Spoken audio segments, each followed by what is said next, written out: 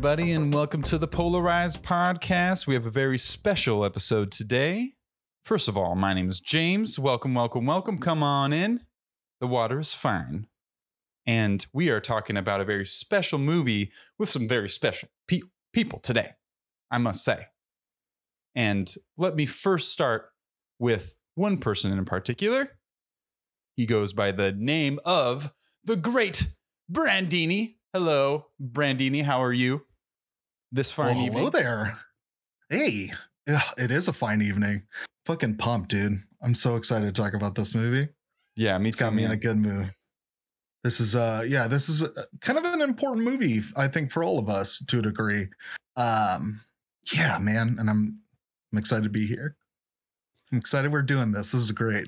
Yeah, this is when I'm gonna say, like, right off the bat that it is very close to home. It's hard to almost like look at it as just a movie because it is almost like a part of me. And I just have to have that disclaimer like right off the bat because I've seen it so many times. It just flows. I like know the next thing that's going to happen when I'm watching it. But revisiting it in this context, it's been a little while, and I'm happy to be back. And I don't know if we've ever watched it together. I'm not sure if we've like talked about it, but I know that we've at least quoted it in each other's presence, at least before, and just not even thinking about it because it's just one of those things. The movie we're talking about today is Night at the Roxbury. If we haven't even said the title of the movie yet, on this polarized podcast of ours, you are in the Polo Zone. You are about to get polarized. Get ready. It is very polarizing. It is a very polarizing movie. It has a 9% critics rating. A 9% critics rating. And you ready for this? A 69% audience rating, if you know what I mean. Speaking of 69%, let me introduce our guest. Big fan. We have him straight from San Diego area. Mr. Nick Schulte, how are you? How are you today? Welcome to the podcast. I'm having a great day. Thank you, gentlemen, so much for that introduction. From downtown. 69% sounds exactly where I'm at. Hell yeah, brother. That sounds like a nice temperate sort of, not too hot, not too cold. Yeah. Yeah, not great, not awful. It's perfect. Yeah, the audience was kind of above lukewarm on this movie. The critics fucking hated it. Were you guys aware of this 9% on this movie? Because before I even I don't know. I didn't know about the ratings of some other movies that I was so familiar with, and putting together the list for this podcast, it was, it's kind of striking, but the rating system kind of gets kind of finicky and weird when you dredge up old reviews to like support, this binary Rotten Tomatoes system. And then you pull out these old reviews and they're like, oh, this is less than a 2.5 out of 5. So it's bad, or less than a 3 sometimes, and it's bad. And out of the 54 reviews that were given by the critics, most of them were on the naughty list. Tisk, tisk. Yeah. Says the critics. Which is bad movie. Yeah. Yeah, which makes total sense. And of course they're going to say it was bad. Yeah, of course, because this movie is really stupid. And this movie has very little to say, but it just blows me away at times where you just can't understand. Yeah, it's just the comedy of it. Like, you're not getting the comedy of it, and then you're critiquing it in a way where I feel like it's just more of a statement of, being really negative towards it because it doesn't, you can make the argument that it doesn't add anything, but comedy movies, as long as they're making people laugh, is a real great addition to somebody's life and an evening or whatever watching it. And it's not surprising, but shame on them.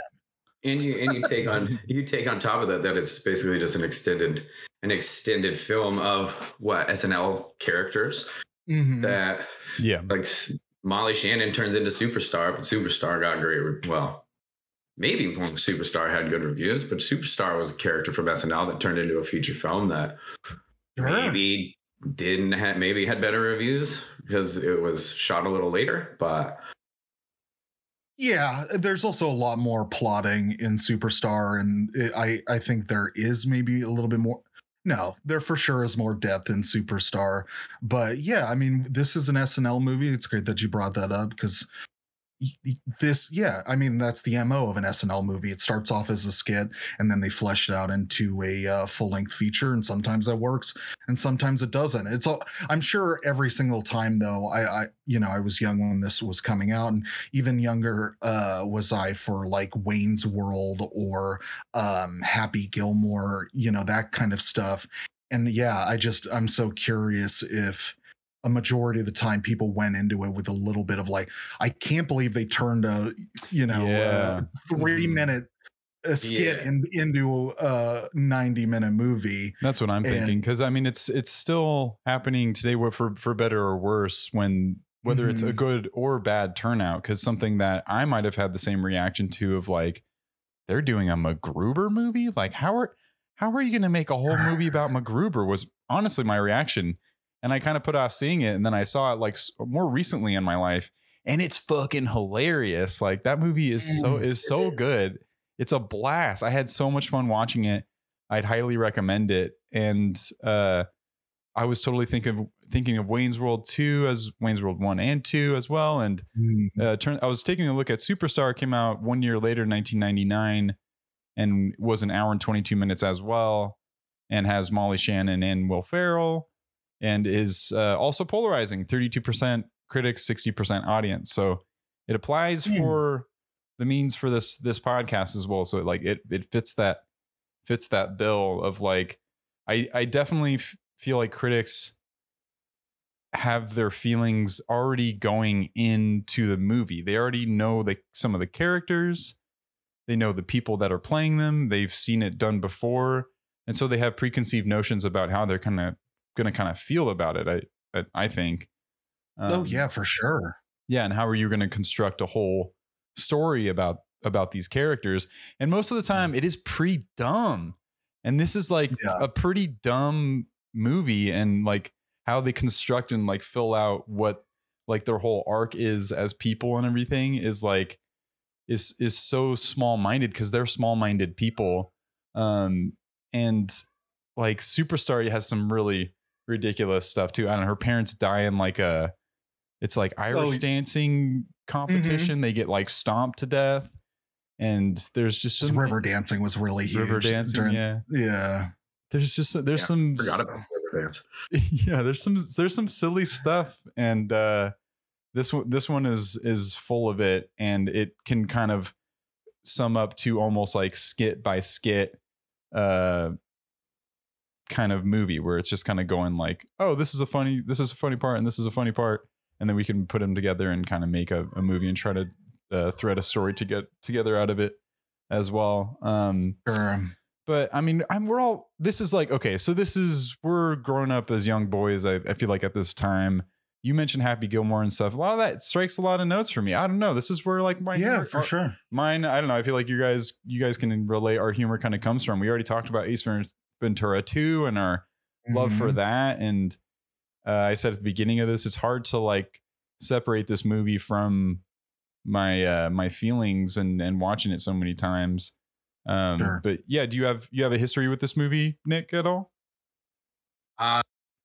I'm trying to remember the first time I watched it. I feel like I watched it probably the first time, like maybe like 8th grade, freshman year of high school. So that would be like, I don't know, that would be like 4 or 5 years after it came out, 6, 7 years after it came out. I don't remember how old I am anymore.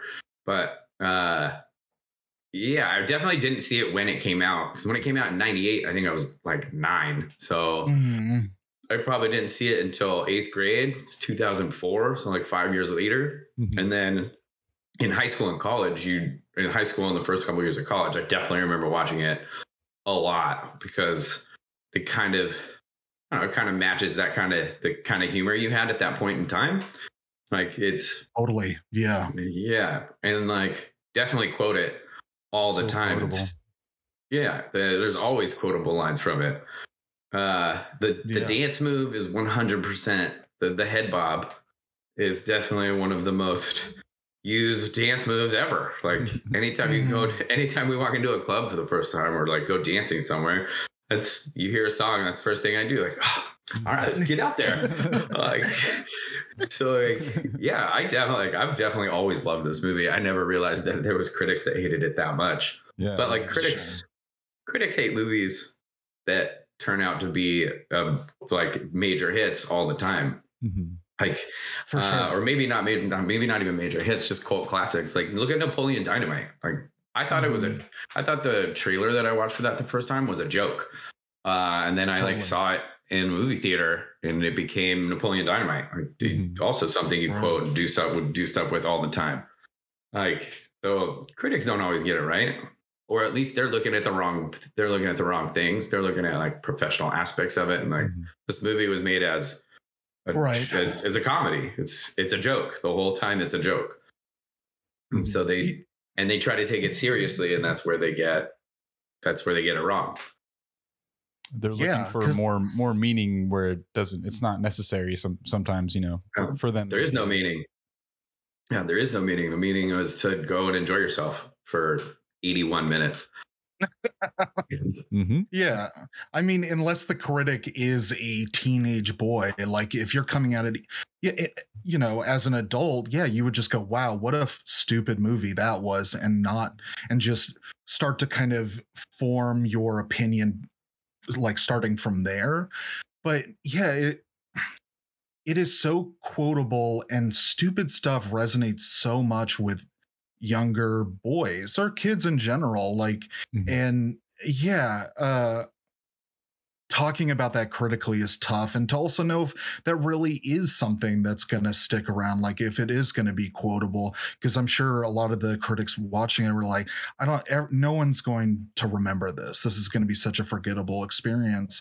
But then also too, you just had Will Ferrell really, just becoming bigger and bigger and bigger. And I think that's how I got into it, is just the Will Ferrell of it all. And then maybe after Anchorman, possibly. I feel like I almost saw it like after Anchorman and been like, oh, I need to watch like more of his movies because he's so funny. And I remember seeing, strangely enough, Superstar as a 9-year-old in theaters. My dad took me out to that one. And I remember sitting in the theaters like, wow, I'm seeing this movie. This is cool. I don't know. I didn't understand some of the references going on, I'm sure. But somehow I was able to go because it's like, oh, it's a comedy, whatever. It's supposed to be funny. But it's PG-13, which is really crazy to me, this movie. And I think a lot of the other movies as well. It was PG-13? It was PG-13. Yeah. Isn't that insane? It has tits in it and they say fuck. You can slide one fuck in there, and sure. I mean, around Titanic times, I don't know. Maybe you could have someone with their top off as well. That was maybe more artfully done, and arguably than Titanic.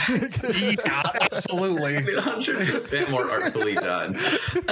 It was done. It was done while he was doing art. That makes it even more artful. Literally, yeah. Yeah. So classy. Oh my god! Which I also this saw movie in is theaters. not classy. That was. Did you guys see Titanic in theaters? No, I saw it on 2 VHS cassettes. I was gonna say. Yeah, I remember the 2 VHSs. It came in the double package. The double package. Oh my god! They should have an intermission in the movie. This is something I feel like I want to have more of. Is intermissions in long movies. I experienced it once in Hateful Eight when I went and saw that movie. Yep. They did like the road show or whatever, like with the playbill and everything, and there was an overture at the beginning and then an intermission halfway through, and then you could go to use the bathroom. You could get some snacks and then come back. It was the best. Right. We need more of that. Right. Like whatever Avengers 17 Endgame revisited. Go fuck yourself. Go fuck yourself. And it's like 5 hours, and I don't know. I like those breaks. Anyways. But give me more bathroom breaks. But the only way you can do that is if you break up the movies the way that he did his movies, because like, you know how Tarantino does it in chapters, right? So you can take a break. Yeah. You can take a break in those because it's not necessarily a streaming film all the way through. Whereas like if you go, yeah, you'd have to how you edit it.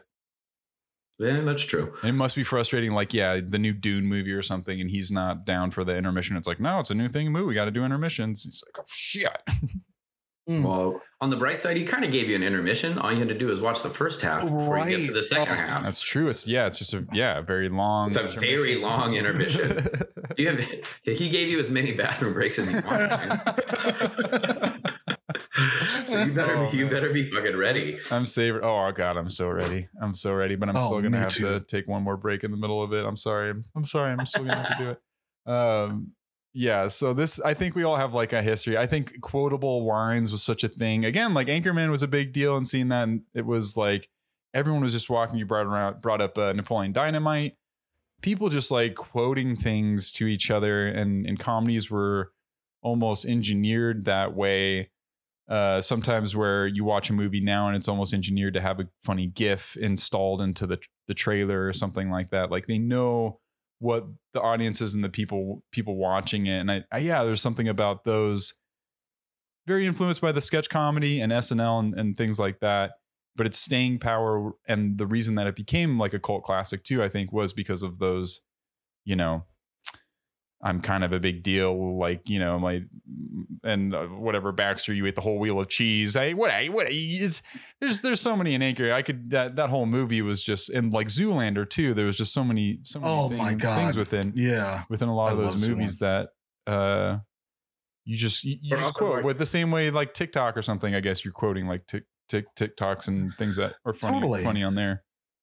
Yeah, because I mean, you're stuck in classes for the most part, you don't give a shit about. And what you're trying to do is make your friends laugh. And in order to do that is by saying funny shit, and you learn funny shit from these types of movies. And then, and it's so simple and just connects so well with, it's just such a teenage brain, young person brain of it all to just be silly and stupid. And also like it's adults acting like children too, which is always like at a very like simple level is such a funny thing as a kid to see, because you're going through so much of like, you haven't gone through the transition yet of my parents are just people. They're still your parents. And so you just have that mental, you have that perspective where adults are supposed to act like this, and when you just see them acting like complete morons, that in itself is so fucking funny, especially when they're big and tall like Jim Carrey or Will Ferrell. And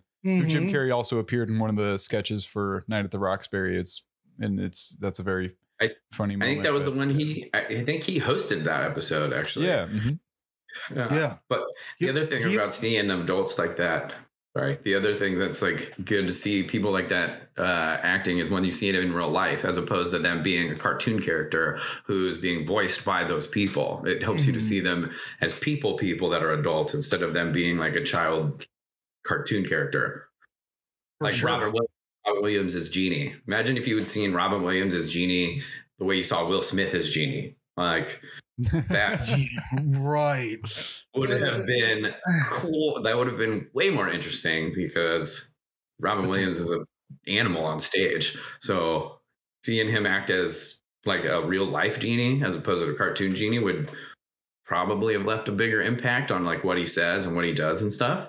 Sure. They definitely would have tried to do something like that had they had the technology, because I know for sure. They just had him record for Genie, and honestly, he was just doing stand-up in the sound booth, and they got so much material and bits that they animated to him, and I think they try to at least incorporate his mannerisms and how whoever he was imitating. Of course, their mannerisms too, but for sure they would have, because they did eventually with Will Smith.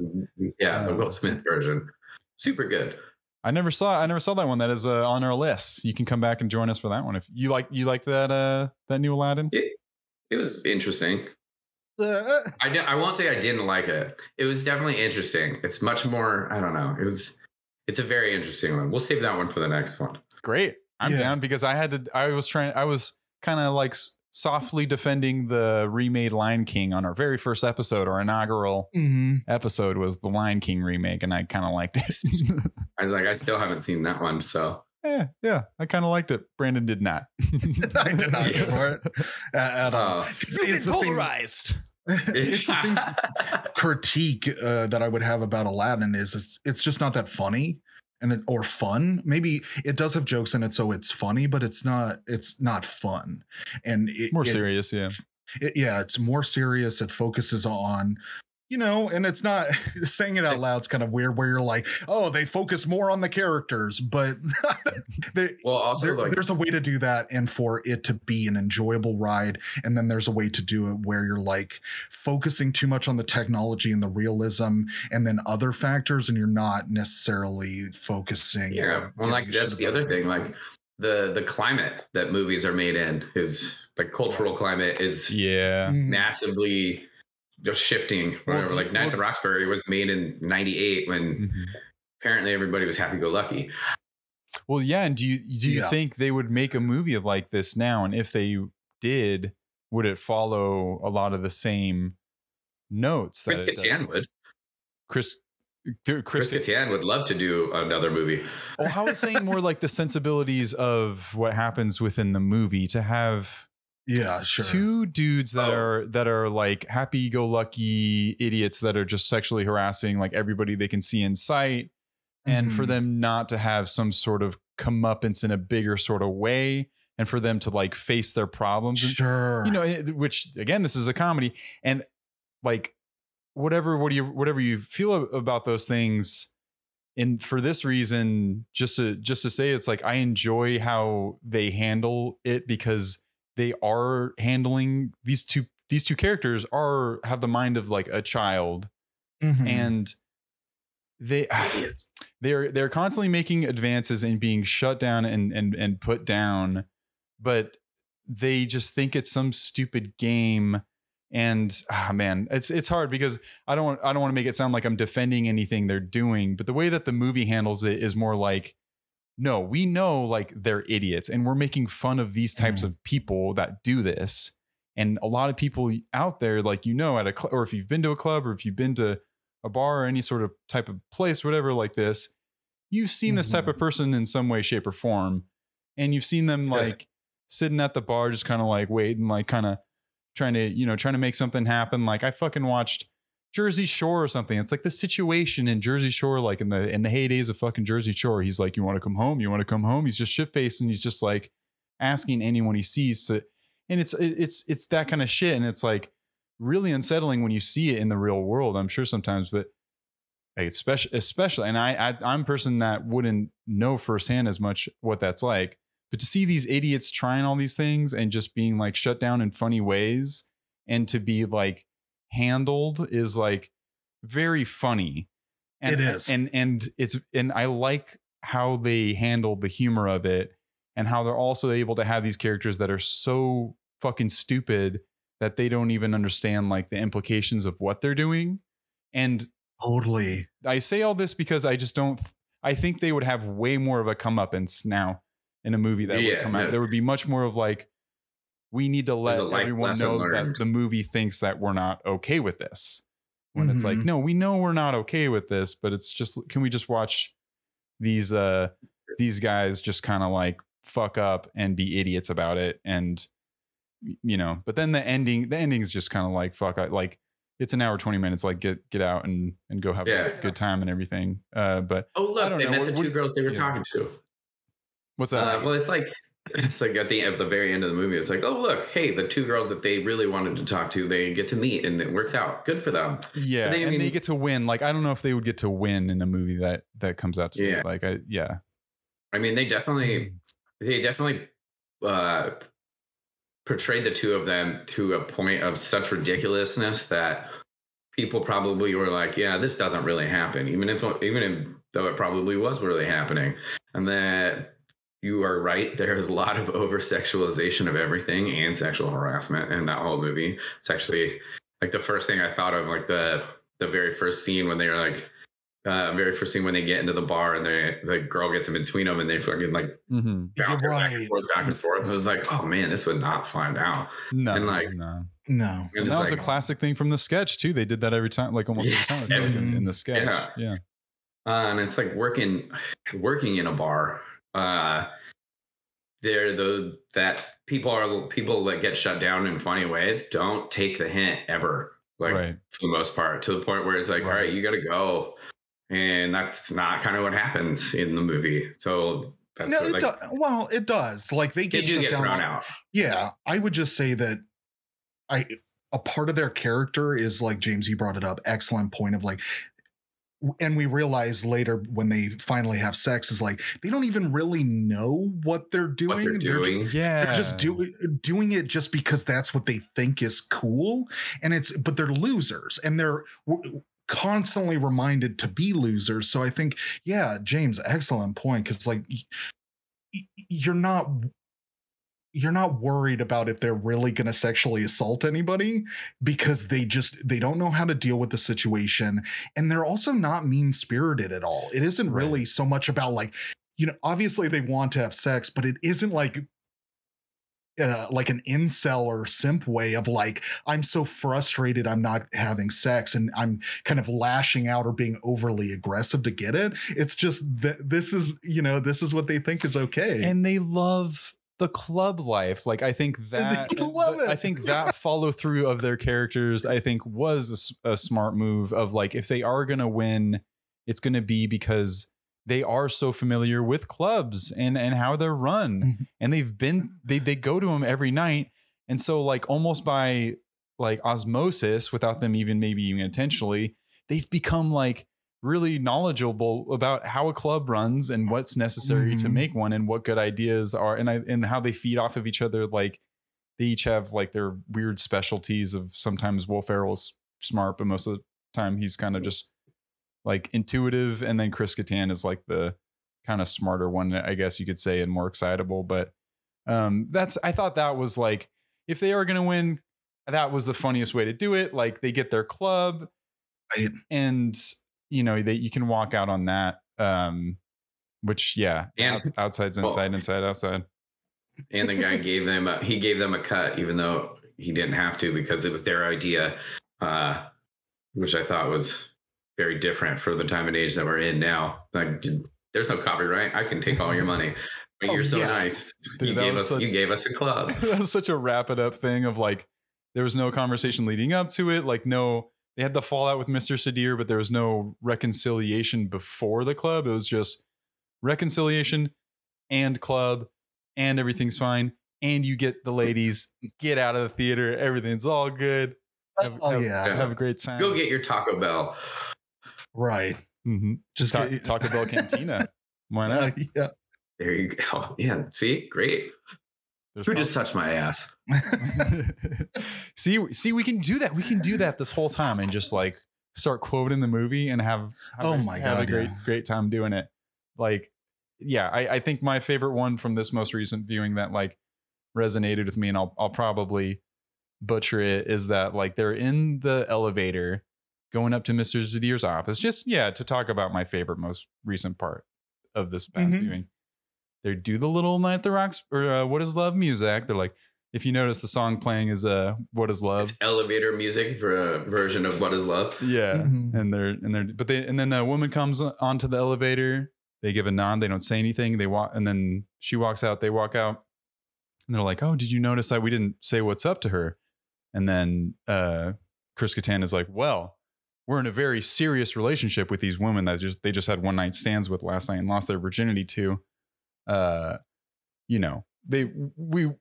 ladies wouldn't want us hitting on other women. Why go for burgers when you got steaks at home?" is what Chris Kattan says. And Will Ferrell says, "You're right. We should go get food later. We should get lunch later. Yeah, we should totally have lunch after this." And then he has that like dumb so like his accent's so funny to me. It's like that dumb. Yeah, like, it's just very. Yeah, it's like it's I don't know. It's dumb Californian kind of like valet boy, like almost like a valet. It's almost like every surfer dude you've ever heard on it. It's like Spicoli almost. Kind of, yeah. Right. Oh, totally. Like almost Bill Just and Ted stoner or something. stupid. Yeah. It's so funny that they're Dead on. they're so different in that way because they're brothers and they do everything together, that they just would have such like, different ways of talking and just ways of like reacting to stuff and whatnot. But yeah, there was so much I got to on this most recent viewing, and I was telling Nick about it, and I'll say here is that I had the subtitles on, and I don't know what the technical term is, but it's like the main characters are talking to somebody else and the camera's not focusing on them. It's like going into them or like coming away from them, and they're still talking about something. And there was just the silliest shit they just slid in there that was almost more funnier than the things that were like up in the forefront. Like I made a note of one of them. They are at Zadir's place. They're by the pool. And before the topless woman comes up and they, their brains break down, Will Ferrell's like, "Oh, this Italian food's really good. It's like Mexican." And then Nick, you brought up Robin Williams. There was this throwaway line where I want to say that they were like in the limo or the car, whatever, and it's like the camera's outside and it's like coming into the limo, and Will Ferrell during that time that it's like coming in is like, "Yeah, so Robin Williams played Mort, who was Alien." It's like, what conversation are they having in there? And I love that so much. It's just a bunch of little stuff where they would just be talking going into the scene, and it would just be the silliest shit. They're just consummate professional and like improvisers and everything too, and even like some of the random people you bring in from like even like the guy he was on SNL as well, who plays the priest who marries them. He does a lot of like funny throwaway stuff that's just so great. Like when the guy who steps in, the trainer who steps in to marry her instead is like, "I have like less than 2% body fat," and he's like, "Good. Wow. Good. Impressive." Like even at the very beginning of the wedding when they're coming in and he's on the cell phone before they're like walking down the aisle, and he's like, "Listen, nobody gets confirmed for less than 150 in the city, and if you want any help, you got to call me. I gotta go. Just leave me a message." He's hanging up a cell phone while he's on the. He's literally pimping out his priestly duties of confirmation, which was hilarious. Oh my goodness! Yeah, and then even the bridesmaid, Eva Mendes was in there. Like, what? When did I miss? I 100% forgot she was in that movie, or would never have known that she was in that movie if I hadn't rewatched it just now.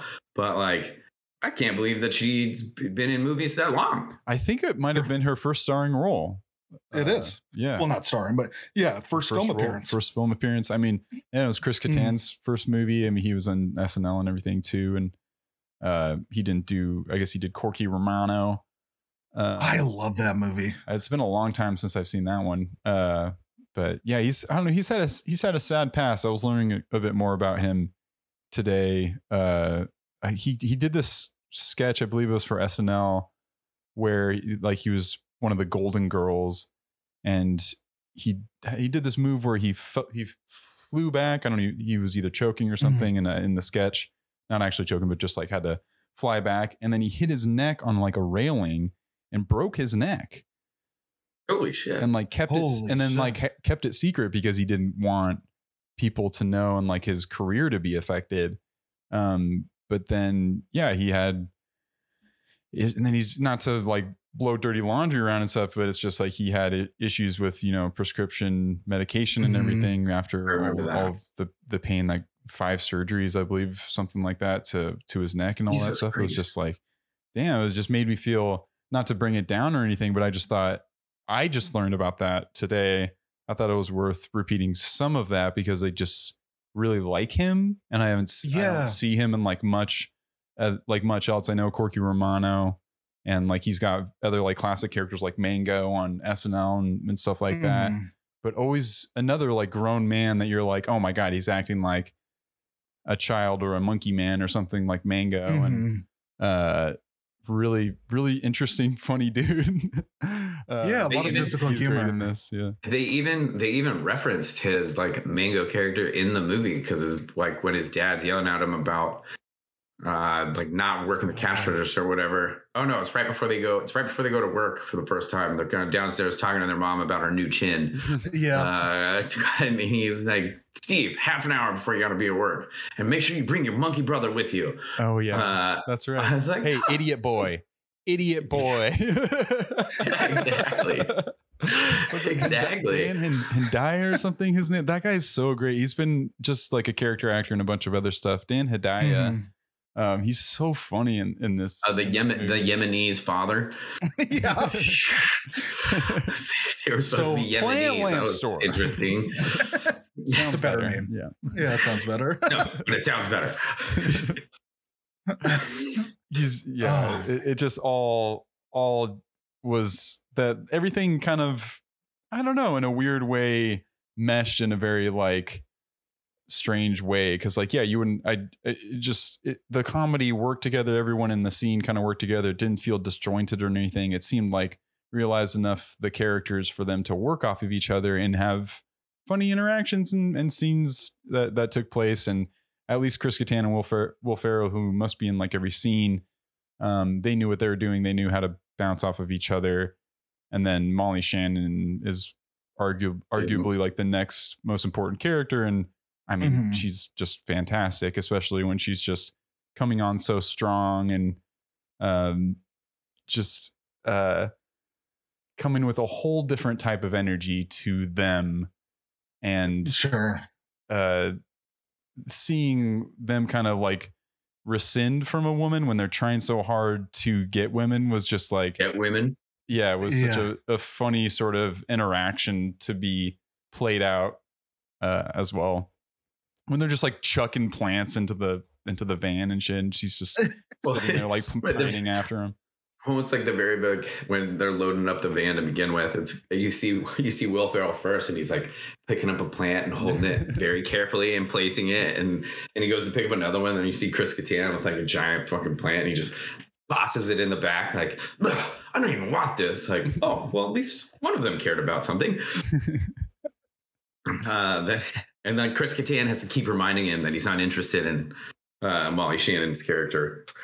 Right. No, we have to remember that we're focused on the club, our plans. Oh, right.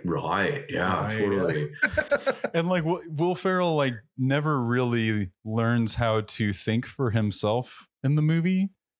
Like that's never a part of his sort of journey. Really, it's because like at the end, what I realized as well this time, I guess kind of, not that I knew this, but it's just like, yeah, he just goes right back to Chris Kattan. They would go back to doing what they were doing anyways had their club not come to fruition. But he's about to get married because she's telling him to do so. Then Chris Kattan is like, "Don't do that because I say so," and he's like, "Okay."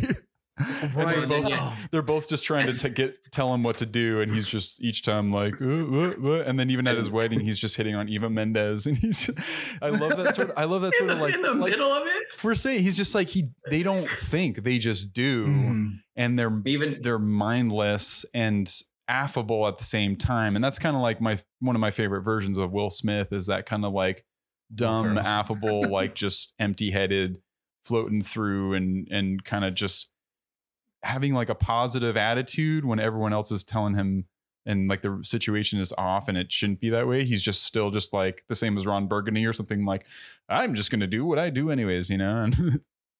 Well, and it's like even when he and Chris Kattan like get back together, quote unquote, as brothers, they're sitting on the bridge and like the whole conversation they have is Jerry Maguire quotes. Maguire, yeah. I love that. This is so good. Shut up. What? Why? Just shut up. Yeah. Hello. They don't even know how to have a real moment. They have to like borrow. I don't know. You don't have to read so much, and it's just funny to see. But when he's trying to get back, we're just going through the movie funny stuff because it's just that kind of movie. But he's trying to get back at him, and he like calls him when he's standing outside the door. He's like, "Hi, I can't reach you because my brother's too pussy whipped," and leave a message at the beep. beep. Hey Doug, sorry I missed you. He's just like treats it totally. It's just like, yeah, it's like Brick from Anchorman or something. It's like, you're too stupid to insult. Like you're too empty-minded to even, if you were to try to tell him something is wrong, it's like trying to, you have to tell a child not to do something or something like that. And the scene where they lose their virginity is very funny too. And he's like walking, they're doing pickup lines the whole time. It's the whole time. It's so funny. They know like the rhyme and dance to it all, but they don't know like the punchline. They don't know the prestige, if you will. Yeah. Good term. It's my favorite Nolan movie. I got to use it when I can. And he's like looking at the flowers, like, oh, these are real. They'll be dead in a week. Which you would know. Yeah, it's part of his character. It's great. It's part of his character. I love that. Steve, what's the matter? All of our everybody that's coming in is depressed. I'm just so used to seeing Doug at the register now. Right. I don't see him anymore. He's like, exactly. That whole thing, and then they're just like ambulance. Chris Kattan is like line after line after line, and then she lays one back on him and is not fucking around. She is like, if like I said you had a nice body, would you hold it against me? And he like, what? He's like, he laughs. Yeah, he giggles, and he gets like very serious. Yeah, oh, it's so funny. But even to go, I'm just rolling through it. But one of my other favorite lines of the scenes of the whole movie was right before that scene, Nick, you just talked about, of like the sad customers, because she's like, oh, how long will it last? And he's like, oh, it'll last forever. It's fake. It won't break up with you. It won't leave your room. It won't move out to the pool house. To the guest house. And that it'll never tell you that you're so well. She's like, it'll never tell you that you're ugly. I'm not good looking. She's just like crying because he's telling her all about how great it's gonna not be. Right. I lied. You're not good looking. Not good looking. So mean. Oh my god. Yeah, and they're like, and when they fuck up is the funniest thing, because they like are able to go with the ruse for so long until Will Ferrell says something like with Richard Grieco is like, oh, you guys go to the night at the Roxbury a lot. Yeah, all the time. Yeah, we've never been inside though. You know, then all the front like kind of drops, or when they're trying to pick up the women with the van, they're like, what's this? Like, where's your car? It's like, our parents got mad, took it away. And they're just kind of laughing. Like, all that sort of stuff. Just then when you play it straight to the character who they are, and that character is affable, like and optimistic and positive. I don't know. Yeah. Like, what's his Dick Durbin, whatever his name is in like Naked Gun or something, like Leslie Nielsen. And I forget his name in Naked Gun, where it's just like, he's going to fuck up and things are going to go bad, but he's either not going to know about it, or he's going to think something else is going on, or he's just going to think he's doing exactly what he's supposed to be doing. And that kind of stuff just plays really, really well for me. Like, people who think they're so good at something and they're like really bad, and then somehow it still like kind of works out.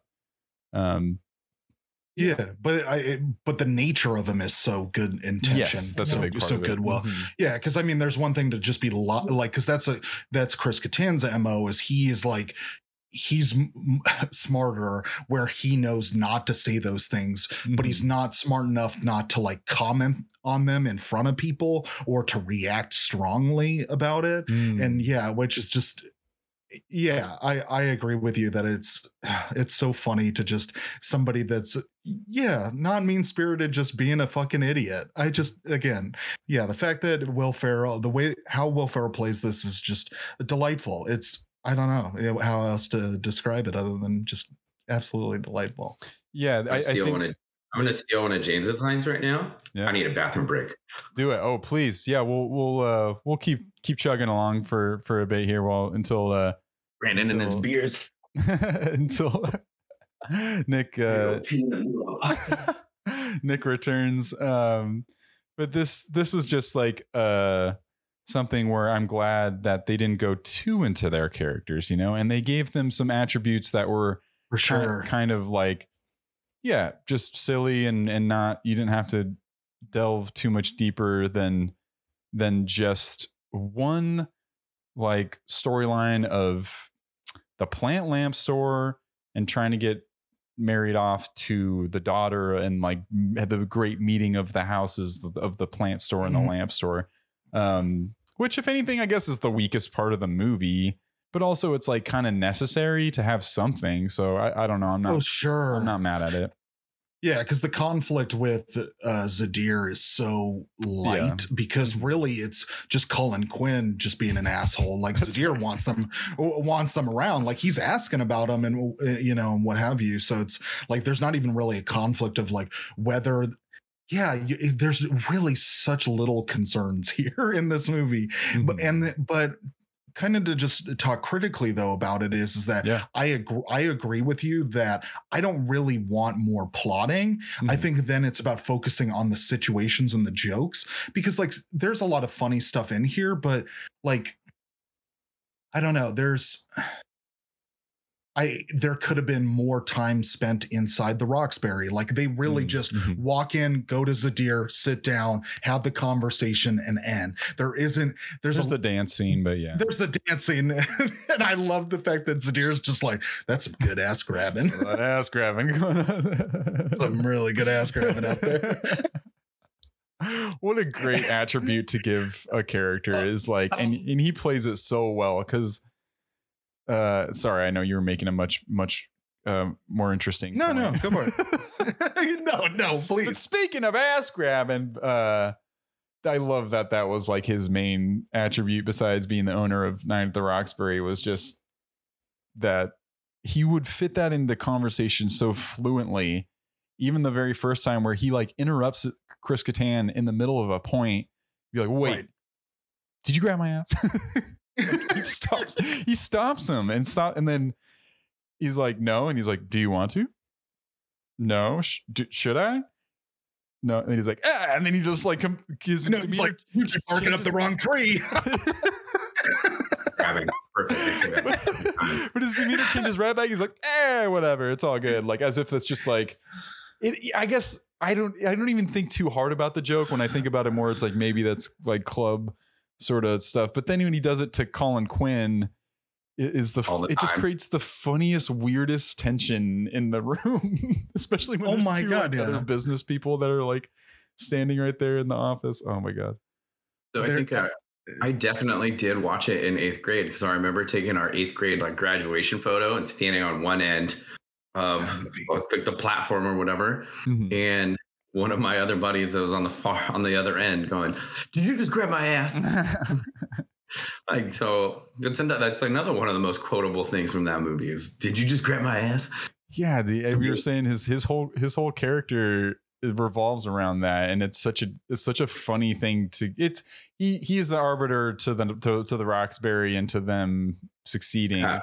But to have that to be his comedic turn is great. And Colin Quinn doesn't get that much to do, but it's such a perfect little like he just has to keep a straight face and be pissed and pick up like Fluffy Whip or whatever.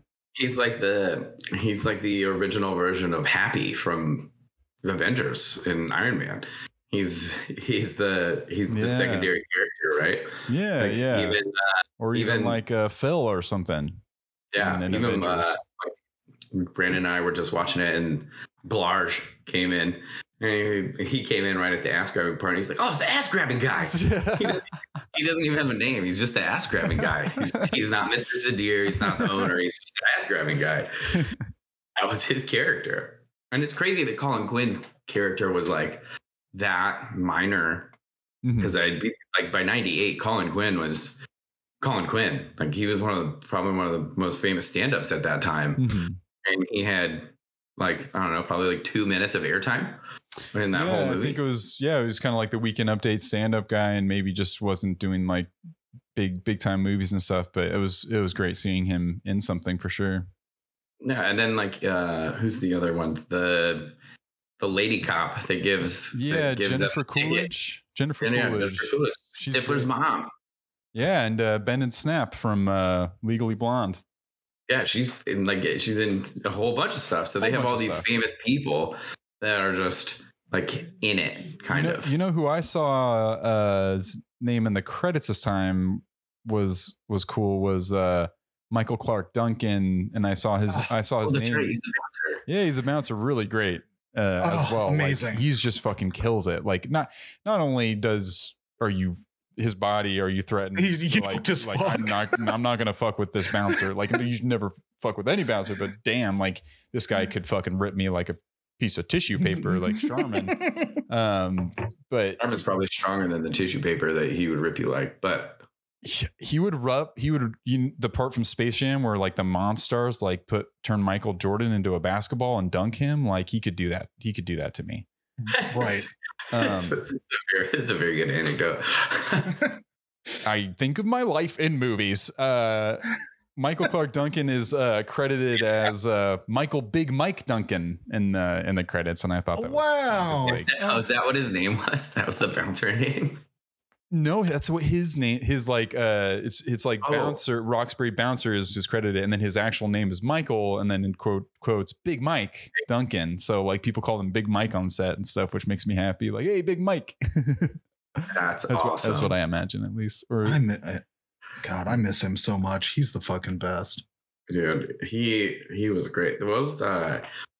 What's the other comedy that he was in? He plays like Ricky Bobby. Yeah, he's in Talladega Nights with Will Ferrell. Yeah. There you go. Oh, don't you put that in. He's so funny. And he's in a lot of other good stuff. Obviously Green Mile, and I have Armageddon, which we covered on the pod. Yeah, that's right. He's great. He's awesome. That's like one of his first movies. And it was. Yeah. What was it? The Island. I kind of like The Island. He's really good in that as well. The Michael Bay movie. Okay, I need to see that. I haven't seen that. I have a weird. I like that movie, and he's like, everyone's like a clone, and his real person is a football player, and so like the football player gets injured and needs new organs, so he's one of the first to win the lottery and go to the island, which really means they're gonna harvest all of his organs and kill him. Yeah, give him to the football player or whatever. But It's a Michael Bay movie. It's interesting to think about these connections of like, oh, he's probably knew it from Armageddon, or I wonder if he's in Ricky Bobby because Will Ferrell had a good time with another Roxbury. Who knows? But did you guys in 8th grade when you watched this movie know who Richard Grieco was? Because I didn't fucking know, and absolutely not. And I was just like, he's just a famous person. So like just like references of like, 21 Jump Street or whatever in like the club they said at one time, or is Johnny Depp meeting you here? Some of that shit just didn't land for me as an 8th grader. Oh my God. No idea. Absolutely not. He is such an intense widow's peak. Holy shit. That was would you call it a 5-head? Oh yeah, big time. And his hair, like, the fashion in this movie is so crazy to think about because this movie came out in 98, right? Yes. My God, things have changed. Holy shit. Because he was wearing wasn't he wearing like a leopard shirt with like an enormous lapel and then a jacket? And then he's wearing like a silver necklace, but just like it reminded me of there was, because of Swingers, and Swingers kind of based off of like in LA, there was this whole 50s kind of rockabilly revival in fashion. Big Bag Voodoo Daddy was like there was like a lot of like swing music that people were into at the time. Yeah. Like big band, Mighty Mighty Boss Tones, that kind of shit. And he just had that clothes on, and man, it is insane clothing. And I'm sure people now, our people back then would comment on how insane certain pieces of clothing are then. But yeah, it's so fun to just look at this, to look at the clothes and the swimsuits too, on the beach. Even that's changed dramatically. The amount of material that were in the bathing suits there compared to now. Yeah, absolutely. Oh, right. Less. Crazy. There's so much less material, and they cost about probably 2,000% more. It's inflation, no big. It's complicated, but it's my life. Oh, here we go.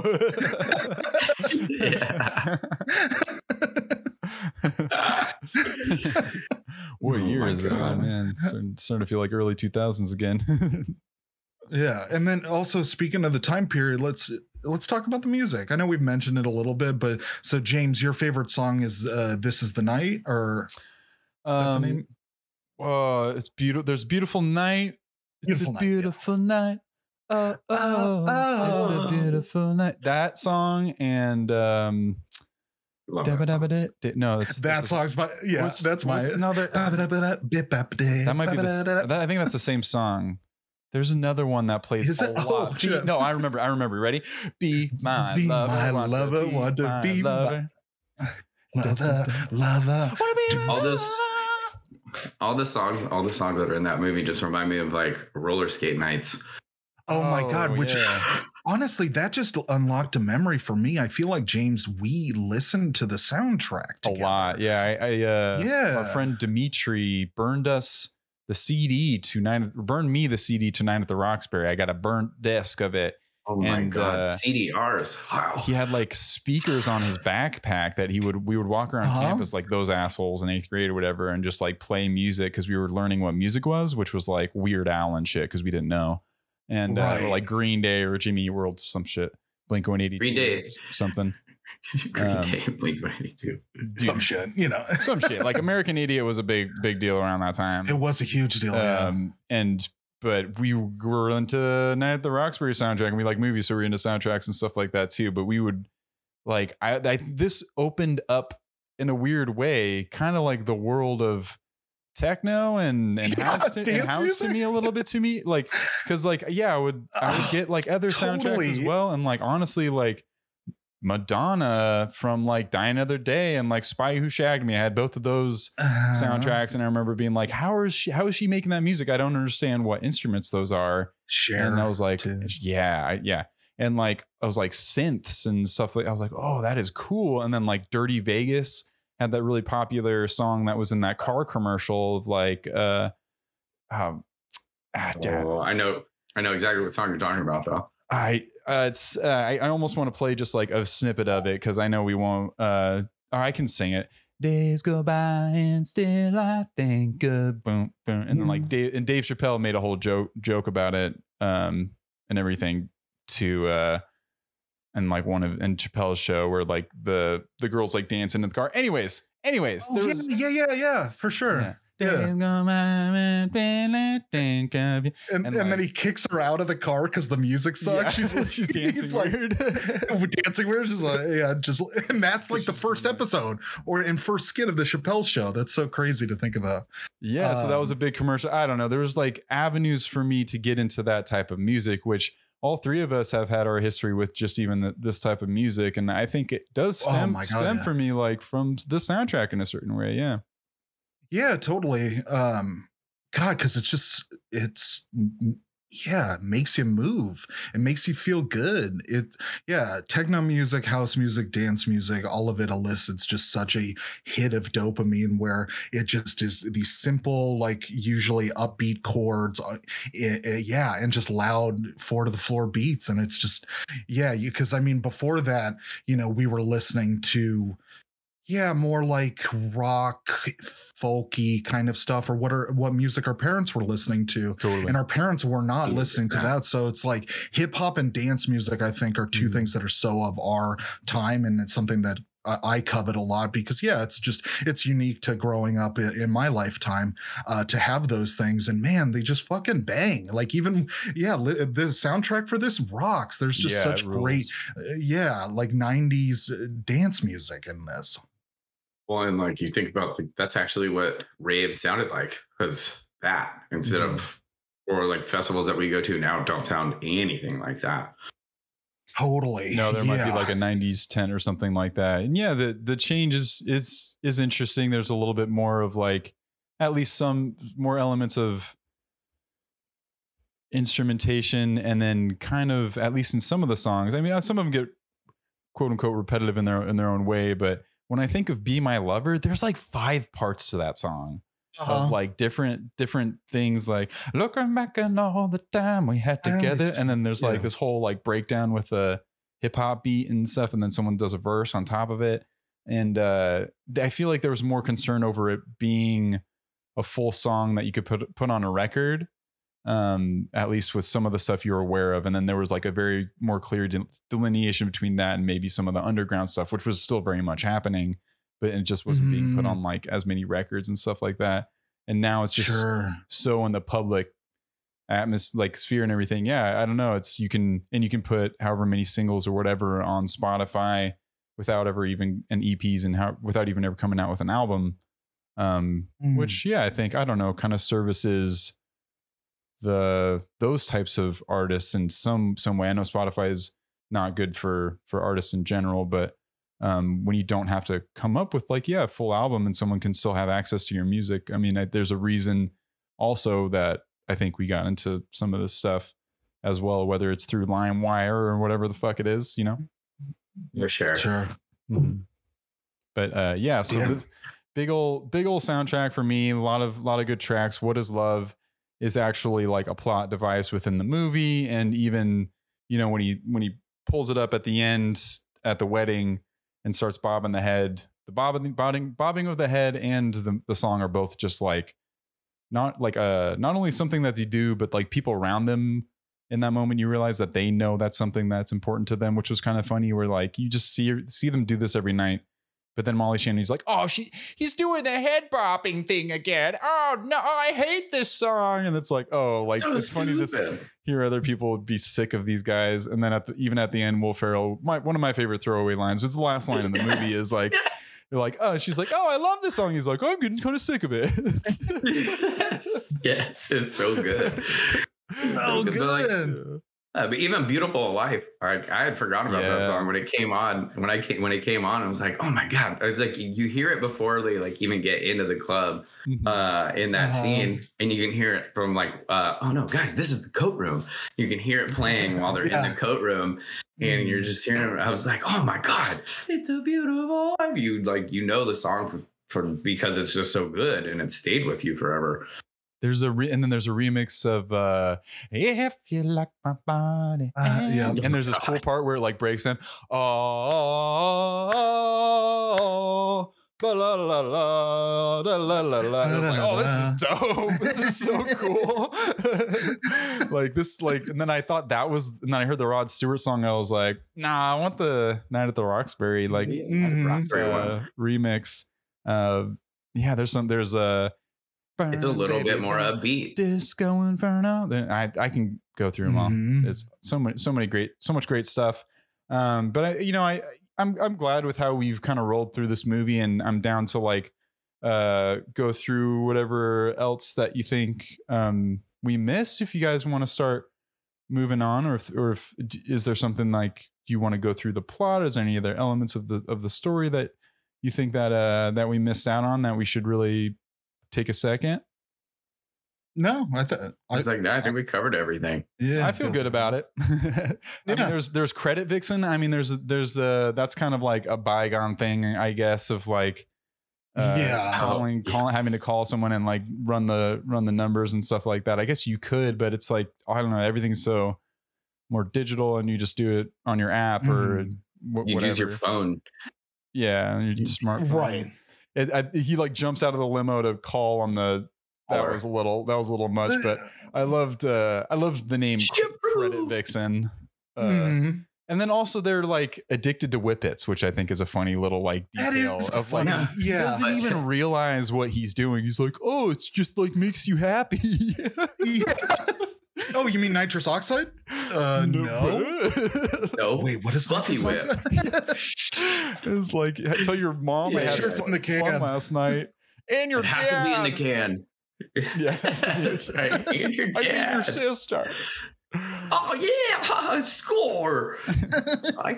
All their dumb high fives for the dumbest things. Yeah, I don't think that fuck was really necessary either. That was a very like.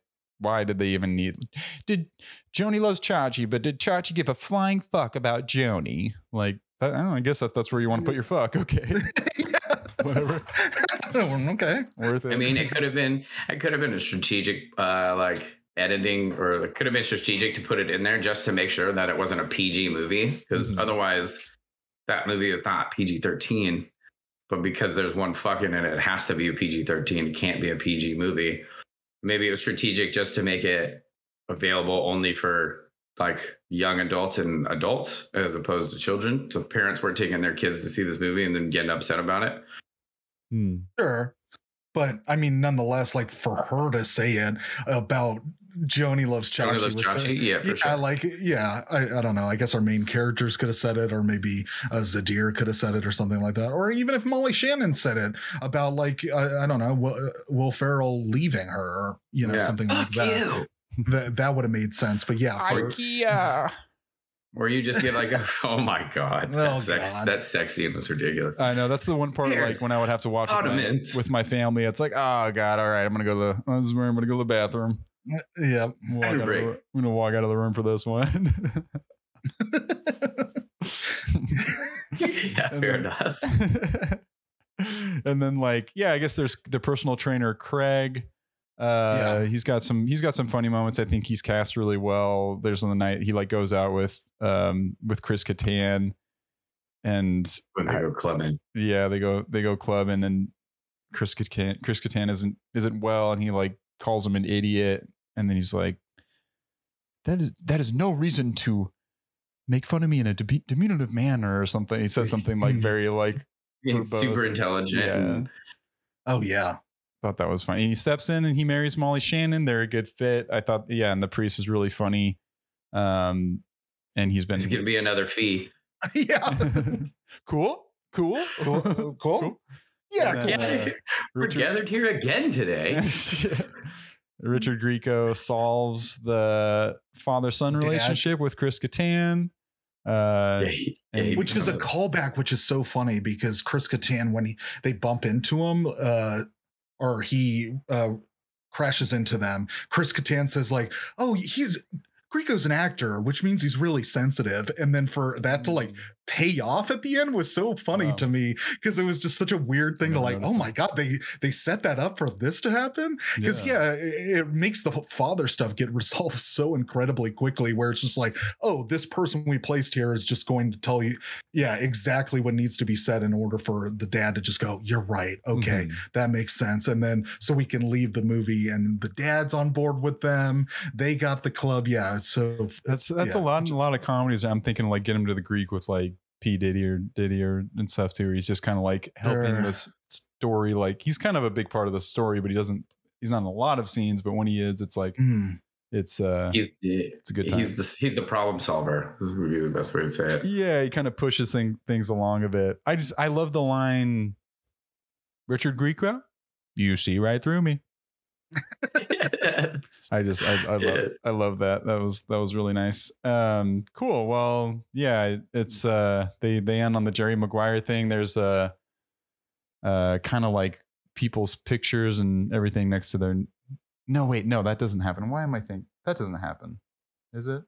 The movie wraps up in the way that, oh yeah, they start dancing to What Is Love and they see Hottie Cop and I was looking forward to seeing you on or before June 3rd or whatever. Yeah. That's how it ends. Sorry. I was in municipal court. Hottie on or before.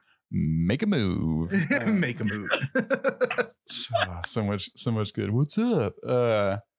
All right. Anyway, so I will move on to reviews. Then we'll start with critiques from the Rotten Tomatoes on the site. They have 54 reviews from critics, 250,000 from audience. This is what I'm saying. Like our last movie, Gloria Bell, had almost the same amount on both sides. It was a weird one. That's usually the disparity is that what we have today. All right, we'll start with Lisa Schwartzbaum, Entertainment Weekly. The lame-o aspects of the whole campy setup are still lame-o. So she didn't like the sketch. Oh, okay. To begin with. So she went in knowing she was already going to hate it. Like you already said. Yeah. She didn't like the sketch and the movie just was. I still hate it. Dennis Harvey Variety, an amiable, if flyweight diversion. Okay.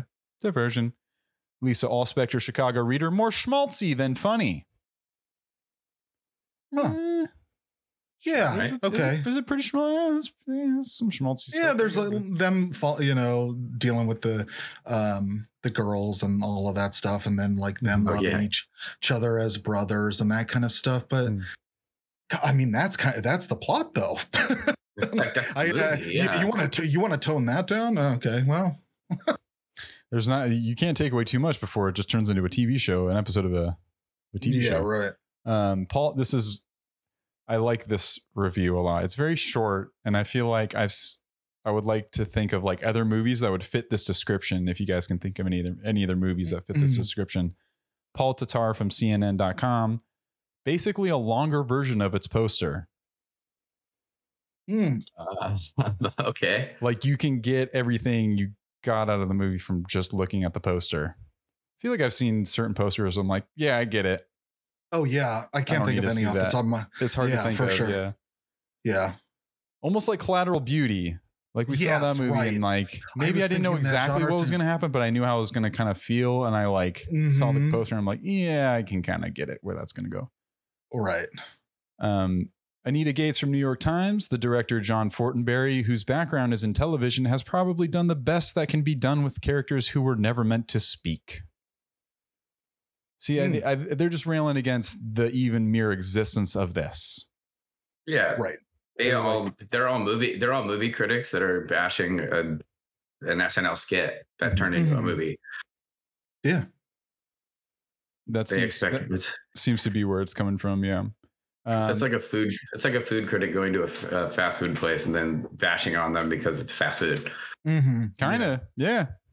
Or like if the fast food place wanted to try like something new or something like that. Yeah. It's like, it still tastes like fast food. It's like, that's what we do. That's what we do. Thank you. That was the goal. Yeah. They don't take it as an insult anymore. It's like, oh, thank you so much. I'll just go ahead and end with our guy, Roger Ebert.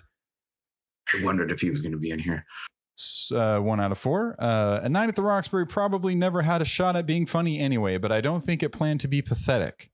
It's the first comedy I've attended where you feel that to laugh would be cruel to the characters. He's like, he felt like he was laughing at it rather than with it. Is the only yeah. Interesting. He felt like he felt bad for the actors because if he laughed at it, he was laughing at them and not for them. I mean, I see. I've been in comedies where at the very beginning, I know it's not their funny bone is different than my funny bone, and I'm not into it. Like, and I've heard people be very into You Don't Mess with the Zohan, and that's one that like doesn't hit me at all. Like, and it actually kind of makes me like it angry. Upset and like rubs me the wrong way, and. It's certain like when comedies that do that were just if it's a bad comedy, it's really bad sometimes. Yeah. It's like seeing a stand-up that bombs and it's super cringy, but you're like, I feel so bad for you right now. Yeah. But that's not like that for me on this one. But yeah, these are where these people are coming from. Maybe one more. This is from Empire Magazine, Trevor Lewis. 2 out of 5. We have to survive on a diet of low-calorie slapstick and quick fix buffoonery. I guess isn't that the whole movie was? I think that I was interested in that one because it just kind of I think was speaking to the time of comedies, like what comedies were at that time, or like some of Adam Sandler, some of the sketch stuff, some of like just series of gags, and I think maybe they were looking for something a little deeper at this time rather than just like, hey, we got this sketch that's funny, you like that? Why don't we just make that longer? And that's what they were. Yeah. But honestly. It's okay. Yeah, that's even if that's what they do. Like, I'm all right with it. It was entertaining. It was fun. Yeah, I'm with that. There's lots of movies that have terrible reviews that I absolutely love, and it doesn't make sense to me that they have terrible reviews. But that's because I love it. Totally. Yeah, and it's interesting to parse that out. We found through these discussions and these podcasts, especially when people feel like a very particular sort of way. There's plenty of times where we're like kind of down in the middle of kind of like, I don't know. We think both people are kind of being like exaggerating their opinions a bit. And we think it's kind of like right in the middle. But then occasionally there's those times where we're like, how can people like this so much? Anyone like this so much? Or how can people hate this so much? And we go above and beyond or way below some of the scores. But with this one, deep history, we brought Corey Blarge on for Hook. That was one where it's like, it's more than a movie. It's bigger than that. And doing these kind of ones have been interesting. Like, yeah, the more cult classics, like you said earlier. Sure. Have you done Grandma's Boy yet? No, is that No. I think that's a great cult classic for high individuals. We'll have to look into it. Yeah, I mean, make your list. There was one earlier that, oh wow, this is 15% critics, 85% audience. Oh, we'll have to have you back on that. I've never seen this movie either, so it's perfect. You've never seen Grandma's Boy? I get that same reaction every single time I say that. Whoa! I was waiting for it. See what I mean? I get that same reaction every single time I bring that up to anybody. I was like, what? Oh, good. I was waiting. I've seen some of it, whatever. People probably have it on at parties or something, but I'm super down to jump into that. Definitely. Dude, that's a great one that probably obviously people fucking hated and critics, but it's a great movie. That's you're just gonna laugh the whole time. I'm down to give it a shot. I see Waiting is here too. Is Betty White in Grandma's Boy? No, it's not Betty White. It's the mom from Everybody Loves Raymond. Yeah, totally. Yeah. Yep. Well, I'm down for that. I think critics were just pissed off at this time. We're like, we keep getting these stupid comedies, and audiences like, it's funny. Well, it's like, Grandma's Boy is literally every single person that's in every Adam Sandler movie minus Adam Sandler. I love those. I love those guys. Their movies are dumb, but they're funny. Yep. Count me in. All right, so I'm moving on to audience reviews. 69%, baby. Night at the Roxbury. We got from CJ titled "The Critics Hated It."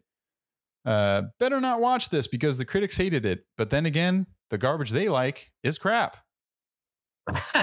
Nick, did you write that one? No, that doesn't sound like anything I would write. I'd be more eloquent. Let's see. Vala titled "Hilarious." If you want a comedy, this one is so funny and just like SNL, just full of laughs, goofballs, and so much fun to watch. This is my top all-time favorite comedy. I have watched it many, many times. Highly recommended. Yeah, I mean, top all-time favorite comedy. I hope that's an exaggeration. There are funnier movies out there, but you know what? People love what they love, right? Exactly. Yeah. I maybe at a certain time in my life, I would cite this one. I just hadn't seen that many movies as an 8th grader, and I'm just like, that one's hilarious. Or when I think like around that time, just like anything Will Ferrell, Jim Carrey, Adam Sandler is my favorite. It's like mine used to be The Mask. Oh, hey, I love that. I love that one too. Is that still your favorite Carrey? You say? That was probably my favorite Carrey at the time. Either that or Liar Liar. But oh my god, Liar, Liar Liar. Can't lie. This pen is blue. Royal blue. That's like, one that like blows by. The same with this movie. It just like, oh my god, I throw it on. It just flows by. I don't know, or it's on TV or something. You just have to finish it. One of those. Oh yeah, absolutely.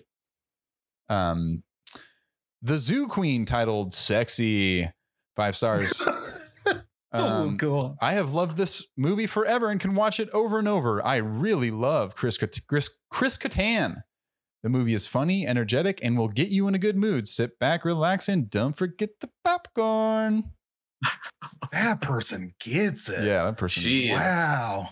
She loves Chris Kattan. Maybe that's so funny that she loves Chris Kattan. I think Zoo Queen's very into Chris Kattan.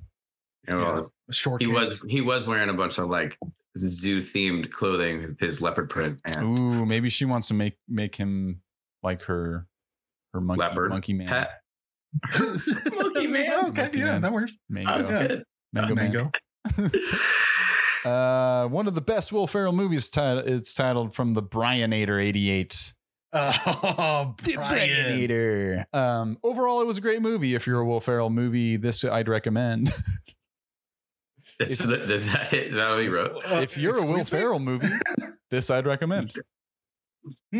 Cool. It's like writing your dates backwards. Is he English? I'm not sure. It's about these losers working for their dad at this floral shop, and every night they try to get into the Roxbury, but because of their behavior, they're banned. So they try a way to enter. The soundtrack has pretty much all the greatest techno hits of the late 90s. We definitely agree on that. Okay. And that's it. Okay. Well, from Super Dude 5 stars, titled, "This movie represents the golden age of Los Angeles and LA clubbing. Gone are these days in LA. Watch this movie and reminisce about the good old days when the LA club scene was safe, fun, and at its best in the late 90s. This person is older than us and can actually attest to what it was like to be there. Mm-hmm. Oh, he's like, yeah, it would be really cool to dance on water. Right. Put a glass table. People love it. I mean, he's one of those people. People love it. That's actually I love their ideas so much. I love how they have like cool ideas. Yeah. Or way at the end when they're walking by, Will Ferrell's just like, put 2 cherries in there. Put a couple cherries in there. Yeah. Good idea. Ooh, good idea. Oh, Mr. Batabi. Or no, then somebody, a waitress is like, oh, hi, Mr. Bartabi, or whatever. And he's like, Batabi, it's Batabi, cool. But it's cool. Yeah, we'll move on.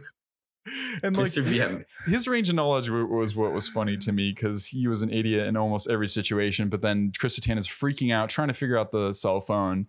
He's like, you have to dial your number and then the pound sign. Pound sign. And yeah, he knew how pagers worked. The one time he corrects Chris Kattan is like, fucking pissed. Yeah, it's like, dude, you correct him on everything.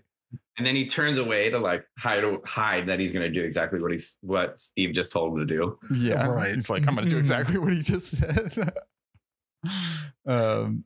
I will go to George R. Jenkins, titled, "Will Ferrell loses his ego in this role. A nice change from his current films." One of my favorite movies. Will Ferrell loses his ego in this role. A nice change from his current films. He and Chris Kattan play rich brothers club hopping in the LA area while trying not to work for their father. A fun film you want to watch again and again and find yourself quoting from it. That's on point. What movies had Will Ferrell done in 98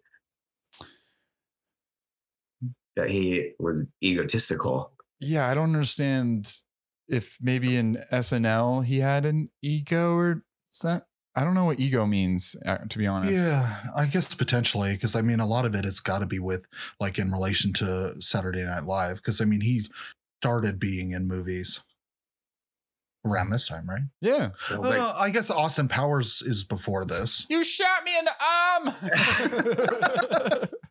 You shot me right in the arm. I am very badly burned. I love him. Oh my god. All right, I'll do one more. Pinnacle 82, titled "Must Watch." I have watched and rewatched this movie 1,000 times since I was about 18 years old. It tends to grow on you, though it's quite silly. Great for a lazy day or at 420, LOL. And speaking of 420, Nick Schulte, would you like to start our round of reviews and ratings from ourselves, or would you like us to start? I would like you to start because I have no idea what you just said. Sure. Yes. Yeah, so what we're going to do. We're going to do final thoughts. That was. We're doing. Okay. Yeah. Yeah. So just some final thoughts. Just kind of. You're the 69 420 guy, is what I was trying to say. No, I got that 100% dead on. Cool. But yeah, it's just we're going to just part that I don't get. Mm-hmm. Brandon didn't give me the heads up on this part. You didn't do your homework? Oh, god damn it. Damn it. You were supposed to write a report and give a presentation, Nick. Oh, okay. Well, I think I've lied and bullshitted every report I've ever written, so I think I can do this. Yeah, exactly. There we go. I'll start us off. Brandon, but what it is, Nick is it's just summation and final thoughts, and then you're going to give your score, Rotten Tomatoes score. So out of 100%. Okay, that works. Okay. My summation. I'll start then. That way I don't have to. There we go. That way I don't have to be last. Yeah. Summation. The movie is fantastic. It's always been fantastic. I think I remember you like even from first time I watched it. Oh my god, 20 years ago. Yeah, I know. Thank you. Sorry. I don't like being old either, James. Sorry, I don't know why that happened to me. even now, like watching it 20 years later, I think I still have the same visceral reactions. I laugh at all the same things I used to laugh at. I think that it's funnier now than I did when I was a teenager. And honestly, there isn't really much more they could have done to make it a better movie. If they tried to add more of a plot, then it would have ruined what it became. Like it wouldn't have been as good a comedy because they tried to turn it into like a movie instead of an extra long skit, even though it's a movie, but you understand what I mean? Yeah. Personal score would probably be like a 75% based on Rotten Tomatoes. Amazing. Yeah. Yes. Totally. I can't believe it was a 9%. I know. That's so insane to me. So. And like, especially with all the other movies that have to be down there at below 10%. That's insane. It's a weird system, that Rotten Tomatoes.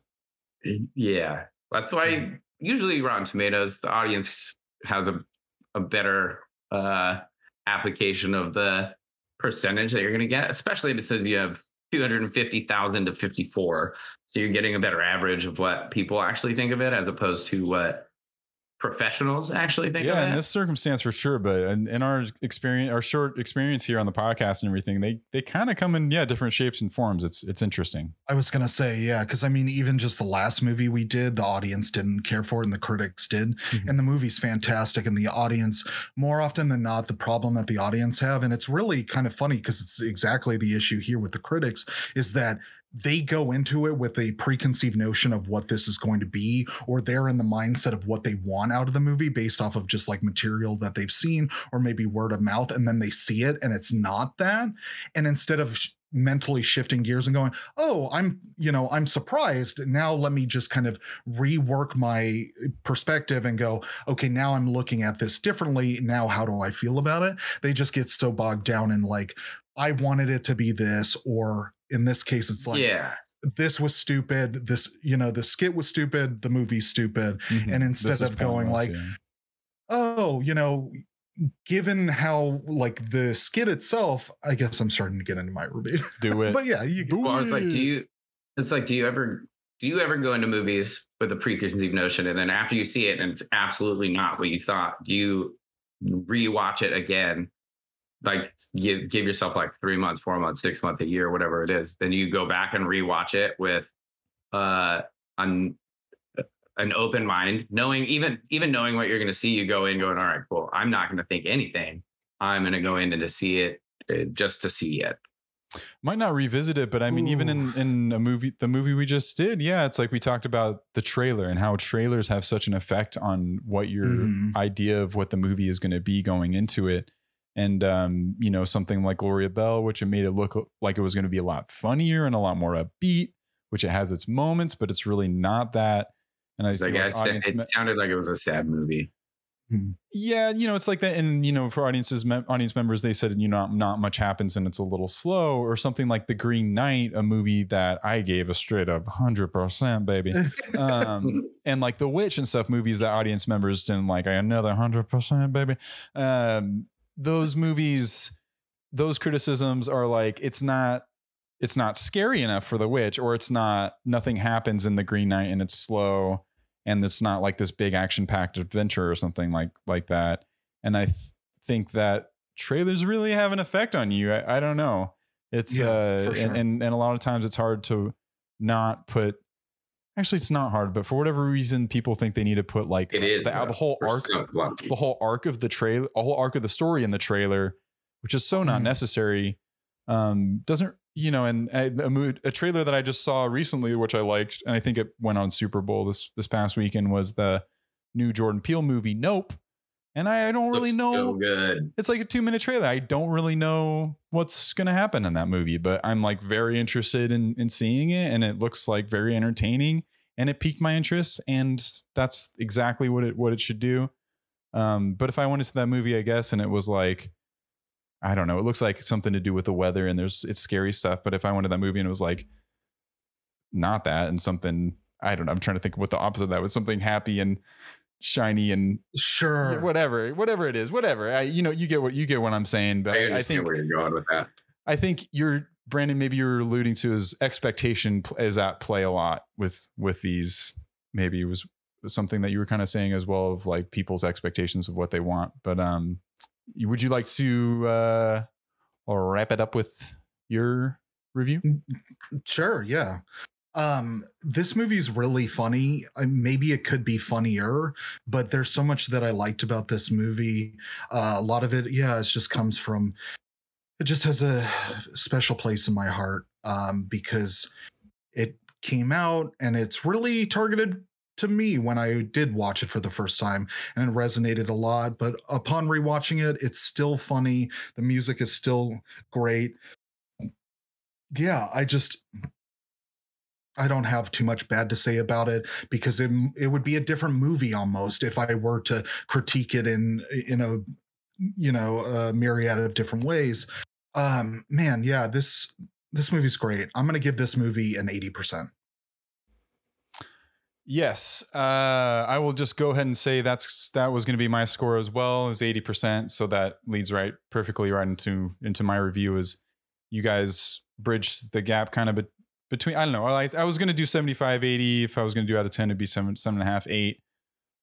At a time in my life, I was saying earlier, this would be like, one of my favorite comedies, just because I didn't know many movies, and this was something that made me feel good and laugh when I saw it. And when someone older introduced it to me and I saw their reaction to it, even during parts that I didn't know what was going on, like Richard Grieco or Emilio Estevez, it's just like, I don't really know why that's funny, but everyone around me is laughing and I'll just go along with it a little bit. And then watching it now, it is still really funny. And some of those things like I didn't know about maybe at the time are now even funnier watching it again.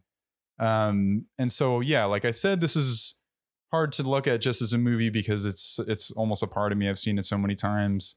And so there's that. It's going to be an 80%. And I think it's hits all the funny buttons just right. If I'm going to criticize, there's some like trappings of its time, like that stuff that just doesn't hold up, whether it's even at the beginning, something that's like one of my bugaboos is like when they drop the frame rate and they think that looks cool.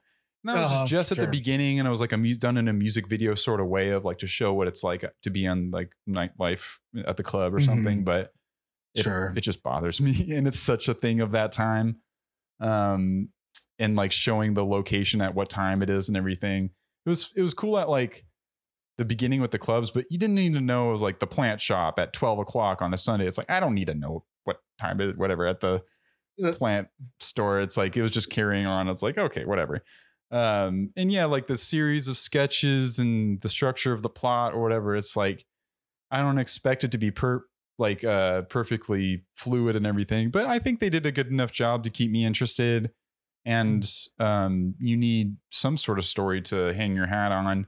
And the fact that it was kind of like almost a love story between two brothers is just hilarious. And like how they had a Jerry Maguire scene at the end between two brothers. It's pretty great. And he runs away from a wedding. He's like the runaway bride, and he has a Jerry Maguire thing. It's just like it's funny, and it's the club life is not something I was familiar with as a child or anything either. It's like it was so far removed. It's like when I watched Zoolander for the first time, it's like male models, this is such a weird thing to make a movie about or whatever, but these are funny people doing silly things that are almost acting like children. And I had a great time watching it again. And it's funny times, and it'll be like still just a quotable thing that I'll bring up in my own life, quoting, and then also just throw it on every now and then to laugh at. I watched Superstar again somewhat recently just to feel that sort of way, because I know that I'm going to put on a Lorne Michaels joint and I might feel a certain way like Wayne's World or something like that. And I've been itching to watch MacGruber again. I think I just remember like really at certain parts, like keeling over and hurting with laughter at some of the stuff. Because Will Forte is just fucking hilarious when you put him in the right thing, you know. Anyways, totally. Yes, we did it. Nikolai, we are picking our next movie, and you get to be here for it. We already have, I think, a choice in the chat. What is? I'm gonna take a quick look-see at the score here to confirm. Tabulating Rotten Tomatoes, tabulating. But when you come back, Nick, I think we already had a few on hold. We got Superstar, we got Grandma's Boy. I think either definitely Grandma's Boy. I think it's got to be Grandma's Boy. That's a huge disparity of 1585. So whenever you want to join us again, that super down for that one. You'll be our comedy expert. Mm-hmm. I don't even have to rewatch it. I've seen it so many times. That's how I felt about this one. I was like, this is just a little like mind exercise or whatever. See if I can quote every line. But yes, our next movie will be The Mighty Ducks. Quack, quack, quack, quack, quack, quack, quack. And guess who's in it? Emilio! The Mighty Duck Man, baby. It all connects. We're being smart about it. And it's another 90s movie. We've been going hard with the 90s movie. We did a couple little breaks with Gloria Bell and Collateral Beauty, but we've just been on a real 90s kick lately. I love it. It's been a lot of fun. And this is one too, which is just interesting seeing like there's 29 reviews for critics here, and it's just interesting how it's represented on Rotten Tomatoes, this movie, of like it just seems almost kind of unfair. I don't know. We'll talk about it. We'll talk about it next week. In the meantime, Nick, thank you again so much. It was so much fun doing this. I hope it was worthwhile revisiting this movie and talking about it with a couple dum-dums like us. And we can't wait to have you back next time. Is there anything else you'd like to shout to the Polar Zone, to the Polarized Kingdom yourself? No, I'm just glad I got to come on here and let all your fanatics. Polar bears. So excited about. They're the polar bears. Sorry, thank you, polar bears. I'm so sorry. I'm so excited that all the polar bears are so excited to see me. Yeah, man. And people are pumped about you being on. This is a big deal. We're pumped to have fantastic. You on. I was glad to be on. Thanks, guys. It was a fucking blast. Hell yeah, man. Of course, man. Again, anytime. And I'll tell you where you can reach us. Polarized Pod on Twitter if you want to talk to us about anything at all. You can watch us on Twitch when we do these live and direct. Twitch.tv/polarizedpod. Rate and review, subscribe on Apple iTunes, and have yourself a lovely day/evening. We appreciate so much, and we'll see you next time. Bye-bye. Bye. Bye.